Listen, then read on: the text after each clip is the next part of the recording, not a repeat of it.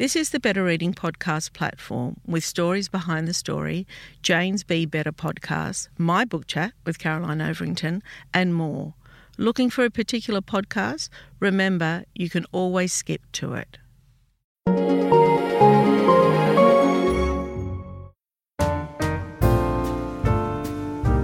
The What Are You Reading podcast is brought to you by Belinda Audio.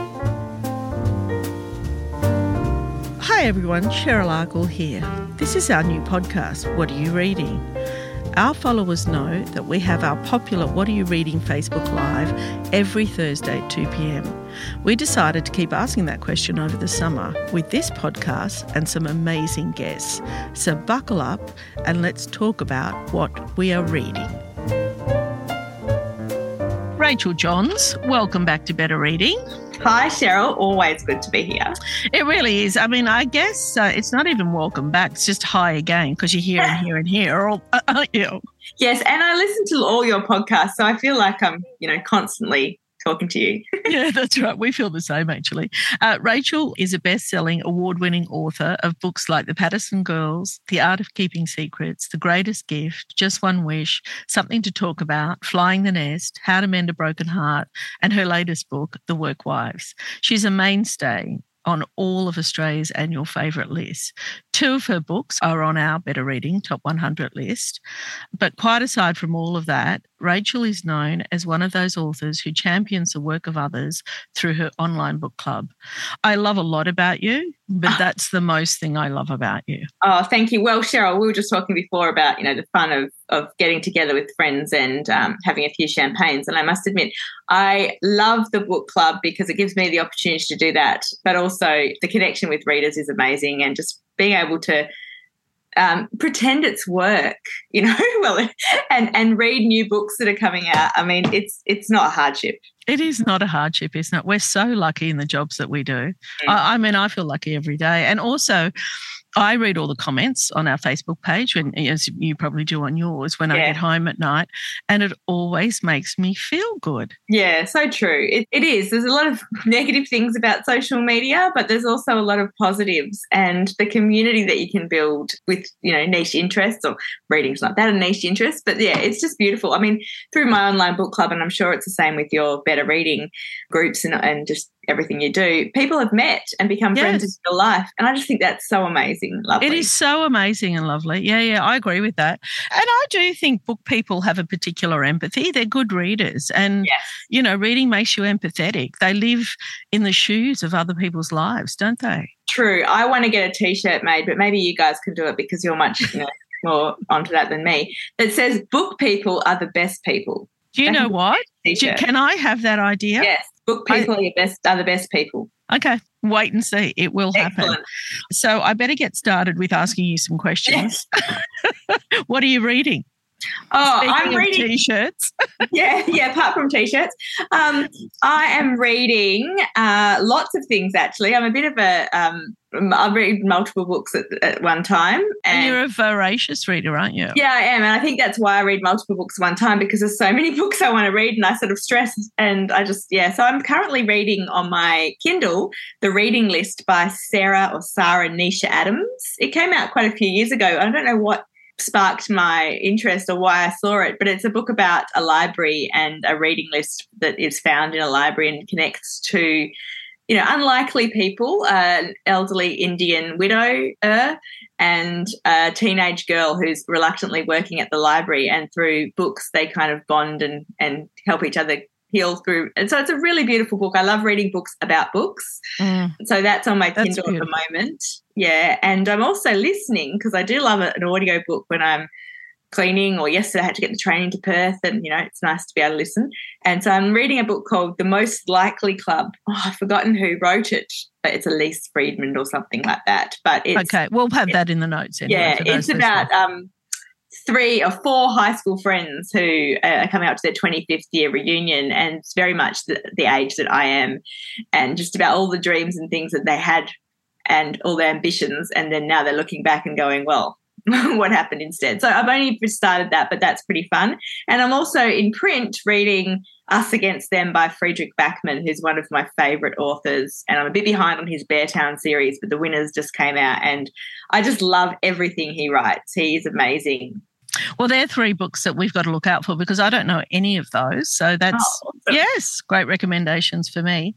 So we're going to ask you what's your favourite book, which is a very difficult question, but you can have more than one. Okay, good, because that is a super difficult question.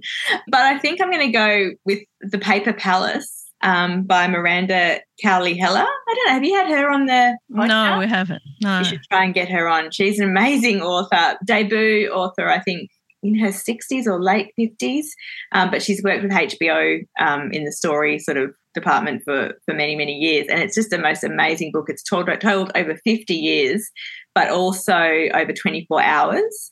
And I love a book with a moral dilemma at the core. And this is about this woman who she's had a very fascinating life. A lot of things have gone wrong and a lot of things have gone well. But it starts with her having sex with her, the sort of her childhood friend outside while her husband and kids and mum are inside, watching TV or whatever. And she loves her husband. He's a very lovely guy. They had a great relationship. She, and so it goes back to, what brought her to this point. And it's just so well written, so well structured and just really gripping. I think you either love it or hate it though. It's been one of those books that's quite, people have very strong feelings about it, but I loved it. And then my all-time favourite would probably be Bridget Jones' Diary by Helen Fielding, which I reread recently after, I've only read it once 20 or so years ago. And I think the movie has taken place in my head, which I think must possibly happen a lot when books go to movies. And so I hadn't remembered exactly how I thought it was, if that makes sense. So and how good it was. Again. Yeah. And the reason I love that book though is because it's such a book that is quite simple. It's about, a woman who just wants a few things to go better for her in her life. She'd like a better job. She wouldn't mind a man.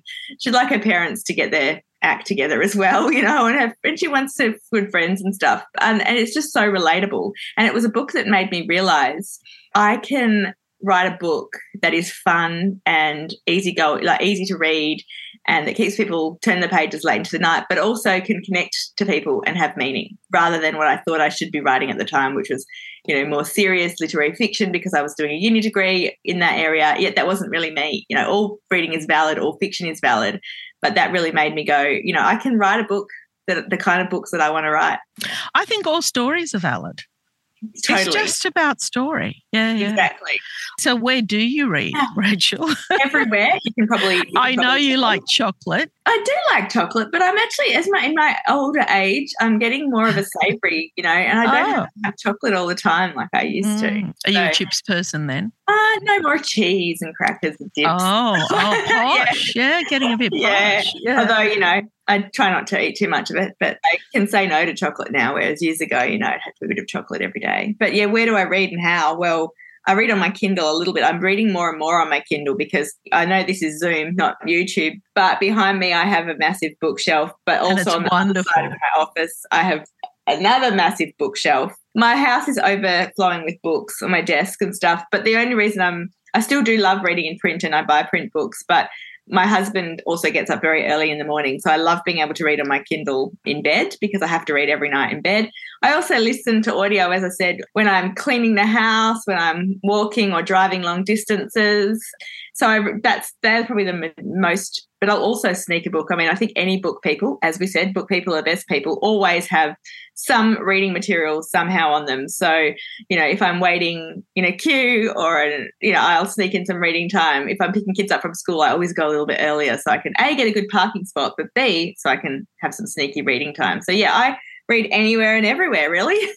I think we all do. One of my favourites is when I've had people around for dinner because I never wash up the night of. It's just too much. I can't face it. Put all the food away. Yeah, put all the food away. And then I wake up in the morning and I think, that's a book. Yeah. Looking at the dishes. I don't see dishes. I see that I'm going to listen to something. Yeah, I feel the same. Like I'm not hugely a domestic goddess and really begrudge, the time that housework takes us away from more pleasurable things that we could be doing. And now that I have my AirPods and an audiobook, I actually don't like when I hate on everyone and don't want to punch someone while I'm doing it. I'm like, oh, this is great. I'll fold the washing for a bit or I'll vacuum. That's right. Yeah. Back into my book. So Yeah. You can turn it into a positive. So what are you looking forward to next year? Anything on the list? So many things, but I think one of the, I'm going to say Australian one, which is The Hemsworth Effect by, is it James Weir? Sounds super fun. But also I'm looking forward to, one of my favourite authors is Curtis Sittenfeld, and I stumbled across the other day that she has a book called Romantic Comedy coming out next year. And, yeah, I just am super excited I think she's just such a smart, clever, funny writer, and whatever she writes, and she's done sort of quite different books. My favourite of hers is Eligible by her, obviously, but it's a modern-day Pride and Prejudice, which is just hilarious and so well written. And so I think when I read up, I should have done some more research, but I just immediately said, yes, this is the book I'm having, a romantic comedy. But I think it's kind of about a woman who's writing romantic comedies, if I remember. Anyway, I know it'll be amazing. So that's coming out, I think, early next year. Yeah. All right. Is that it on your list? I think so. All right. Well, that's it from us. Have a wonderful Christmas, wonderful holiday season. Do writers take some time off in January? You'd have to, every writer would tell you something different. I've tried to and often failed to, but I've had a lot of time off. Although I've been promoting and touring and stuff, I have had a lot of time off from writing. I haven't really written anything since beginning of October. So I'm actually itching to get back in, and I'm planning on writing a lot in January. Okay. Well, you have fun with it, Rachel. Thank you so much. You are so beloved by all our readers. So it'll be a real, real treat them hearing what your favourite books are. Thank you so much. Bye. Bye. Thanks for listening. If you enjoyed this podcast, don't forget to give us a review. And if you love discussing books, check out our What Are You Reading merch, t-shirts, tote bags and more. Find us on the Better Reading website.